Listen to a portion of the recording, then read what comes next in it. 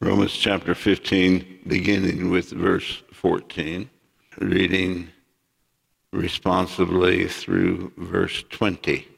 And I myself also am persuaded of you, my brethren, that ye also are full of goodness, filled with all knowledge, able also to admonish one another. Nevertheless, brethren, I have written the more boldly unto you in somewhat, as putting you in mind, because of the grace that is given to me of God, that I should be the minister of Jesus Christ to the Gentiles, ministering the gospel of God, that the offering up of the Gentiles might be acceptable, being sanctified by the Holy Ghost. I have therefore, whereof I may glory through Jesus Christ, in those things which pertain to God. For I will not dare to speak of any of those things which Christ hath not wrought by me, to make the Gentiles obedient by word and deed, through mighty signs and wonders, by the power of the Spirit of God, so that from Jerusalem and round about unto Illyricum I have fully preached the gospel of Christ. Together also on verse 20, yea, so have I strived to preach the gospel, not where Christ was named, lest I should build upon another man's foundation. We've been in the book of Romans, and the book of Romans is divided in several categories. The first section is about sin. Sin, chapters 1 through 3, rank sinners, religious sinners, everybody's a sinner. Chapters 4 and 5 speak about salvation, sin and salvation that comes through the person of Jesus Christ. Chapters 6, 7, and 8 speak about the sanctification problem, the problem I have with my flesh, the problem I have with the law, and my solution in the person of the Holy Spirit of God. So we have sin, salvation, sanctification. Chapters 9, 10, 11 speak about the sovereignty of God and salvation as it pertains to the nation of Israel. And then chapters 12 through 16 speak about the testimony of God's people to an unsaved world and with one another. Our testimony. It tells us how we should live. Tells us what we should do. God gave us the Bible for two main reasons: to show us how to get to heaven from here. Number one, that from a child you've known the Holy Scriptures, which were able to make you wise unto.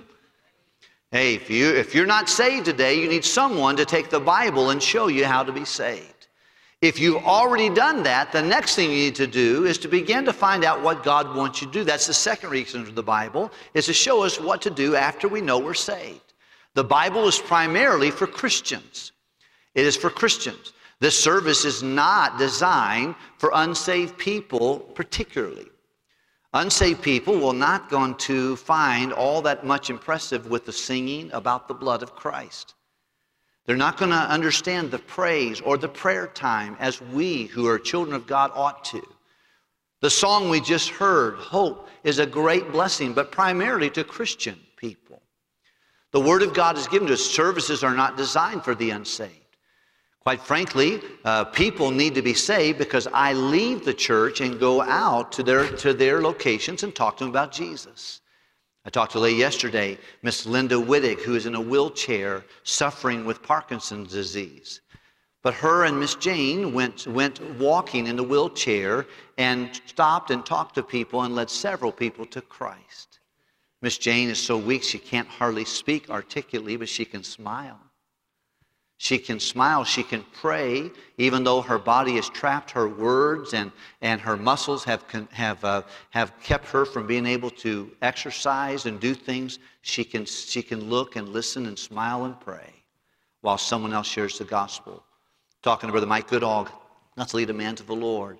Yesterday, I had the joy to share the gospel with someone and see them get saved. And many of our people have done that effectively, and I congratulate you. Getting the gospel out is very, very important. In this room, primarily, we hear what God wants us to do and are challenged from God's Word to live out our Christian faith after we leave here. Buildings do not change lives, but what happens inside them do.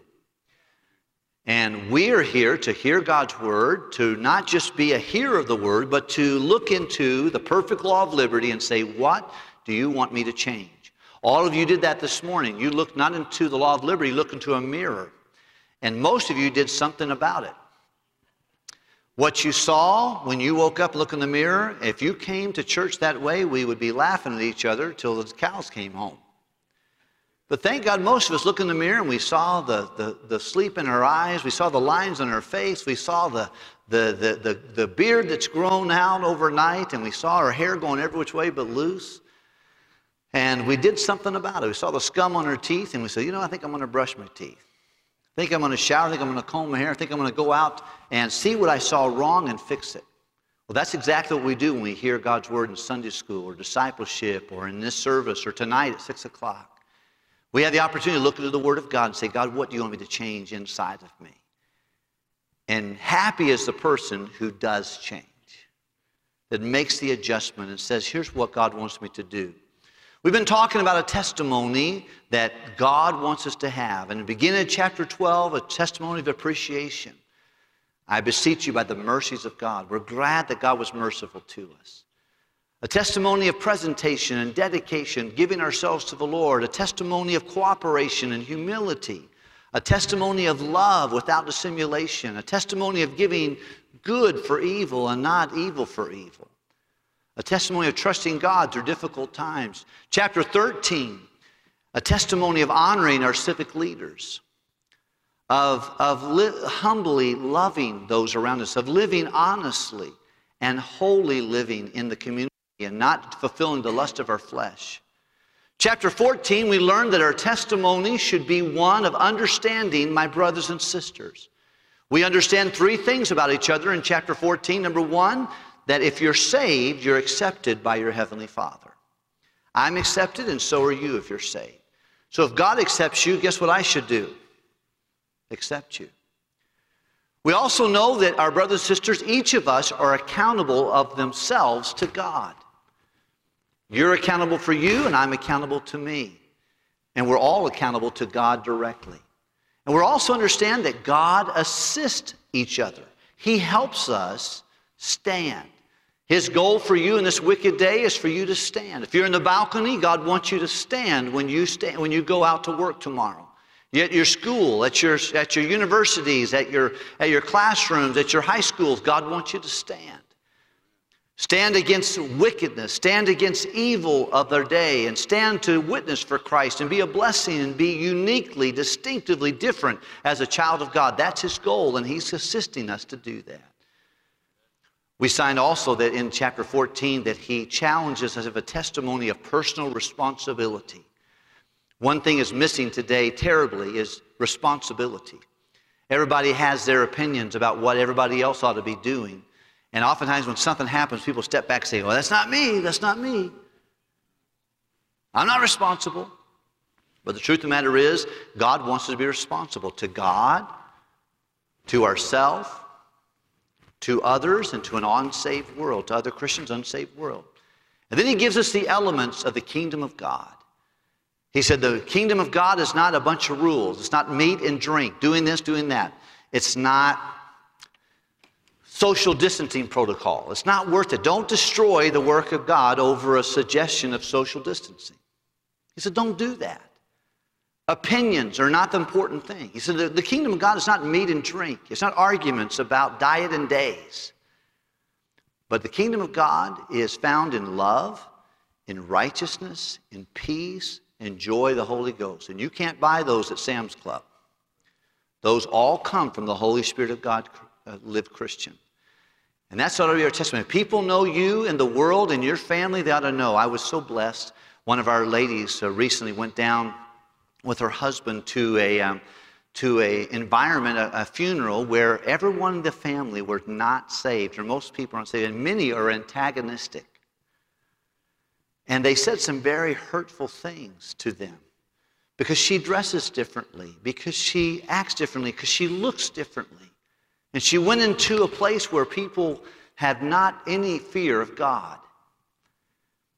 And she smiled and worked through those situations and even the rejection. On the way back home, one of the folks who were most nasty toward her called her as she was driving back from a southern state back here. And she started crying. This mean, hateful, anti-Christ in her attitude lady said, "You know what? I'm so sorry. I don't know why I had such animosity towards you. You're so beautiful. You were nice to me when I'm not nice to you. You had love when I had hate. You had peace when I had discord. Whatever I said to you, would you please forgive me?" She's not even a Christian. But you know what she saw in the testimony of that precious lady? She saw things she couldn't manufacture herself. She saw love and righteousness and peace and joy in the Holy Ghost. That's what people that see us in the community ought to see. They ought to see, what in the world makes her tick? What makes them tick? How can they go through their life so gracious and so joyous and so giving? Wherever you go, you are a moonlight Christian, reflecting the Lord Jesus Christ, the Son, the light of the world, onto a dark planet.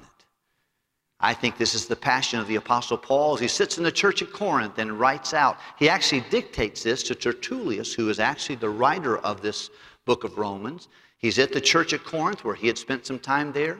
There are about 7 or 8 people with him that have joined him. Gaius and Timothy is there, and the treasurer of the city of Corinth who got saved, he's there. Erastus and other people are there, and he is dictating this letter telling them, hey, your testimony matters. We saw in chapter 15 this last week several things that help us. Number one, we have a testimony of edifying other people. You and I need to help others, not tear them down, but build them up. That's what Christians should be known for. That's what in your realm. Listen, don't be a negative naysayer. Enough about being the devil's advocate. Okay, there's something about that I don't like. The devil.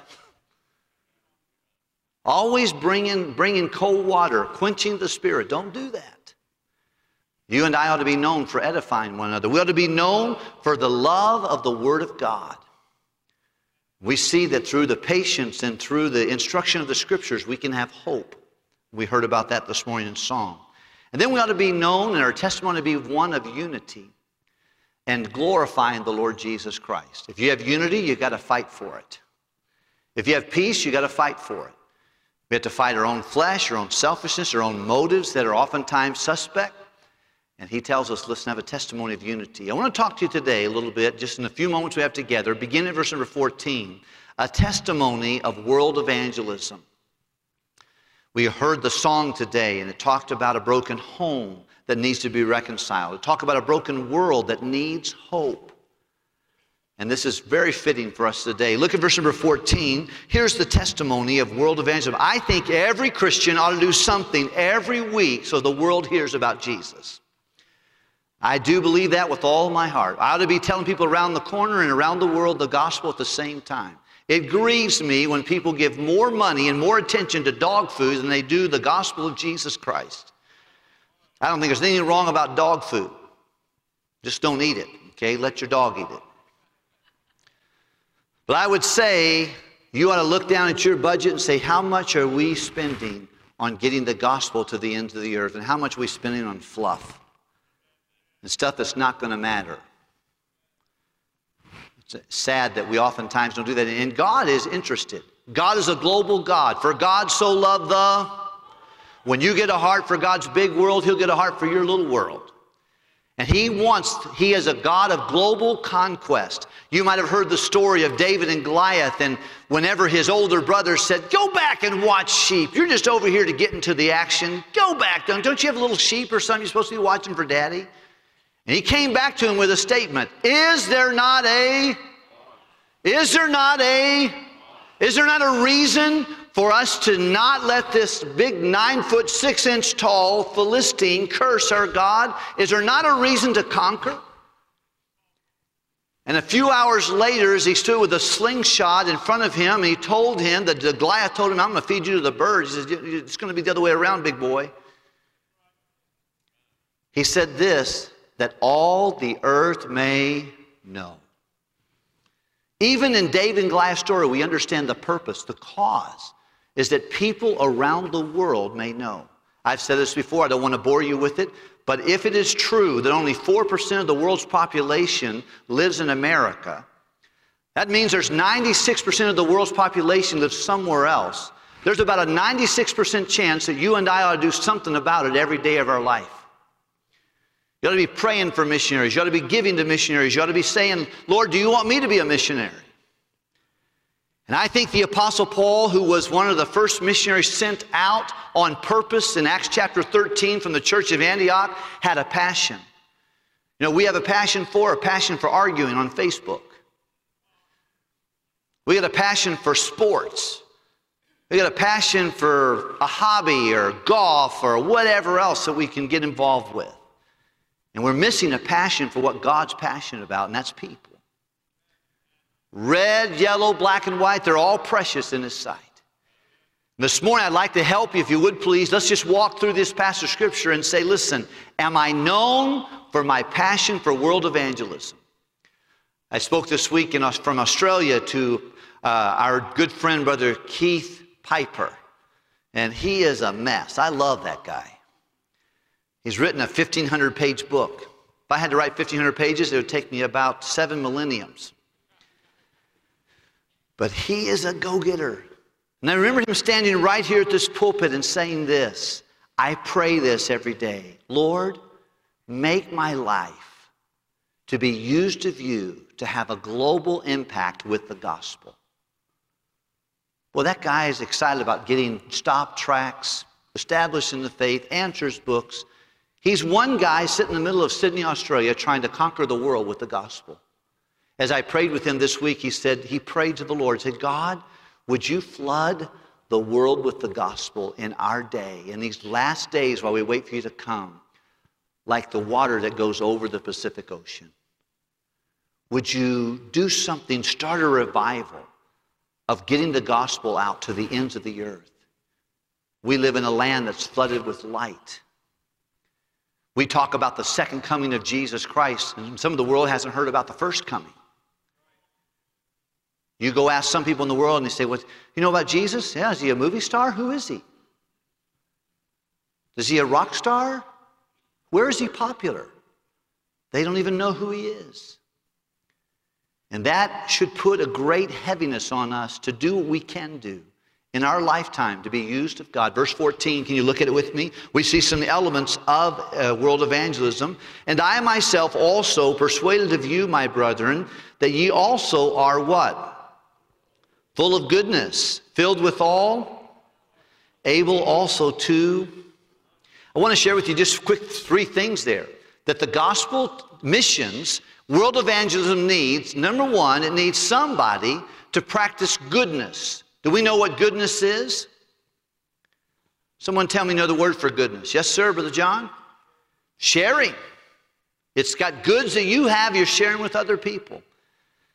For people to hear the gospel, it took money for every one of us to get saved. God uses men, money, materials, and media for people to get saved. And all of those, men, material, and media, are all financed by money. Nobody here got saved without any investment of somebody else. And he says when it comes to world evangelism, you need to be full of goodness, and that's generosity. That's learning to give. The fruit of the Spirit is love, joy, peace, gentleness, long-suffering, goodness. It means generosity. One thing the missions needs is generosity. It's sad to me when some people, they make unbelievable amount of money and they give fractions to the work of God. Oh, they're buying this and looking to get this, and they have more cash and investments going, but they give very limited to the work of God. That should not be my testimony. That should not be your testimony, because the gospel of Christ needs someone who are filled with goodness. We about break our arms, slapping ourselves on the back collectively. And I'm thankful, even in the COVID, I think if I calculate it right, we've given almost $150,000 over and above our general giving to world evangelism in these last several weeks. And that's because of you chosen to do it. And I don't know if there's any big givers in that situation. Just everybody just gives a little bit more every week, and I thank God for it. We didn't have a missions conference. Yet our missions giving is increased, and God is helping us, and that's a blessing, but I think it could be more. You think about people that are delivering food to 50 families a day, trying to give them, or a week, trying to give them a little bit of food to make it through their COVID crisis, but also giving them the gospel of Jesus Christ. You know how people hear the gospel? So when someone's full of goodness, when someone's just filled with knowledge, we need to study larger maps. Most of us, we might know how to get around in Hammond and Crown Point, but we don't know anything about Zanzibar. We don't know anything about Madagascar. We don't know anything. We wouldn't know Asia from Europe. We don't know where missionaries are. We're not concerned about that. And I think we ought to be filled with knowledge of what God is trying to do. One thing I know for sure is that God is at work. You men up here, God's at work. He's at work in you, and He's working through you. You single housewife, or you single mom, or you housewife, or you single adult, or you senior citizen, you're a teenager. Listen, God is at work in this world. He wants to get the gospel to the ends of the earth. He has a purpose. He's trying to bring about the gospel of Jesus. And you want to be a part of that. And that requires us to be filled with goodness and filled with knowledge. Look at the next one. It says there in verse 14, what does the Bible say toward the end? Able also to admonish one another. Able also to challenge other people. I was sitting in my office this morning, studying early this morning. I got a text from Don Sisk. Don Sisk today is in Marion Avenue Baptist Church in Washington, Iowa with Brother Brown, Joe Brown. And he said, I have fond memories, I have good memories of being with you in 2016 when my wife Virginia was still here. And we preached together and challenged this church. That's a great missions church. But I started thinking about, the reason I'm standing here today, and the reason that my wife and I sat down and gave today, I think what would be called a generous gift that we give every single week to World Evangelism. Our number one expenditure out of the Wilkerson home is what we give to missions. It all started when I was 17. And someone admonished me. Don Sisk encouraged me to take an offering envelope, take a faith promise commitment card, and do something every week for world evangelism. For people to hear the gospel, someone needs to be a generous person. Someone needs to study some larger maps and ask God, what do you want me to know about my role in world evangelism? And then somebody needs to say, Lord, help me to challenge other people to do it. I was driving yesterday with our son Drew, and I was challenging him. I said, Drew, you giving to missions? Are you giving to world evangelism? He said, Dad, I am. It's growing, Dad, and God's helped me. I want all of my kids to do that. I want God to bless them. We just got a little parentheses of our life to do something for world evangelism, to get in the world of the gospel. Let's look at verse 15. I must hasten. You're listening good, and thank you very much. Nevertheless, brethren, I have written more boldly to you in some sort, putting you in mind because of the grace that is given to me. He says, now, for some of you, I'm really getting in your face here because of what God's called me to do. Verse number 16. That I should be a minister of Jesus Christ to whom? Gentiles. So it's about Christ, and it's to the people that are not Jewish in this case. Ministering the gospel of God and the offering up of the Gentiles that might be acceptable, being sanctified by whom? Verse 17, he said, we're in a partnership here. Christ, the Holy Spirit, and me trying to get the gospel to the ends of the earth. Verse number 17, I have therefore whereof that I may glory through Jesus Christ in those things which pertain to God. He said, I have some things that God's done in my life, and I thank God for them. Verse 18 says, for I will not dare speak of any of those things which Christ hath not wrought by me to make the Gentiles obedient in word and deed. He said, I'm not here to brag about this except for what God has done in causing people not only to believe the word, but to practice Christianity.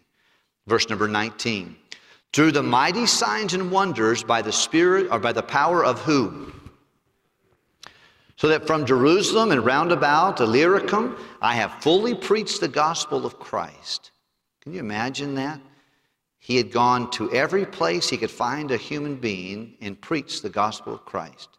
Would you read verse 20 with me? Yea, so I have I've strived to preach the gospel, not where Christ was named,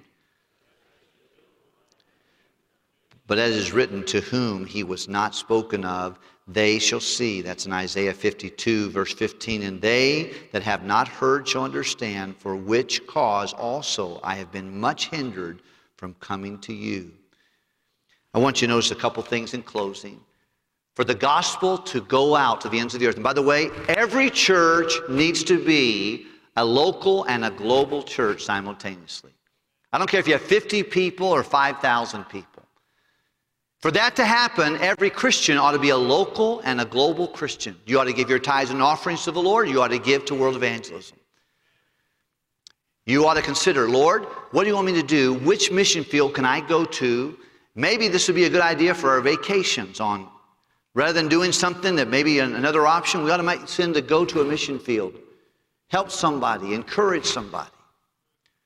Many of us need to go, but he says you need the Spirit. First of all, we need to be filled with generosity, goodness, filled with knowledge, studying larger maps, filled with the admonition, encouraging other people. And then I find also it needs ministers.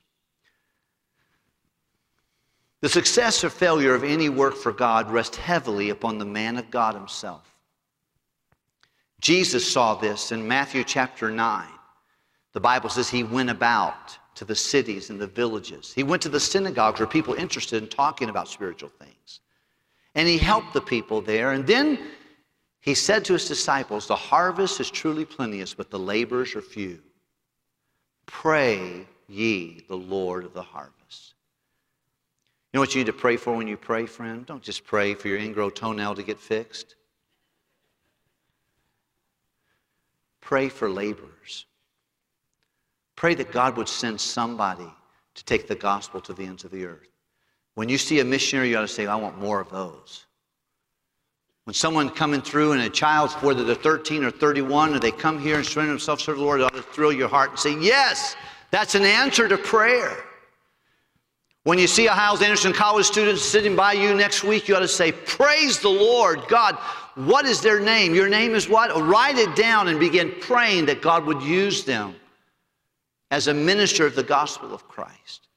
God would help her marry a preacher. God would help her to serve the Lord. God would help him to keep strong and pure so he could be a minister of the Lord Jesus Christ.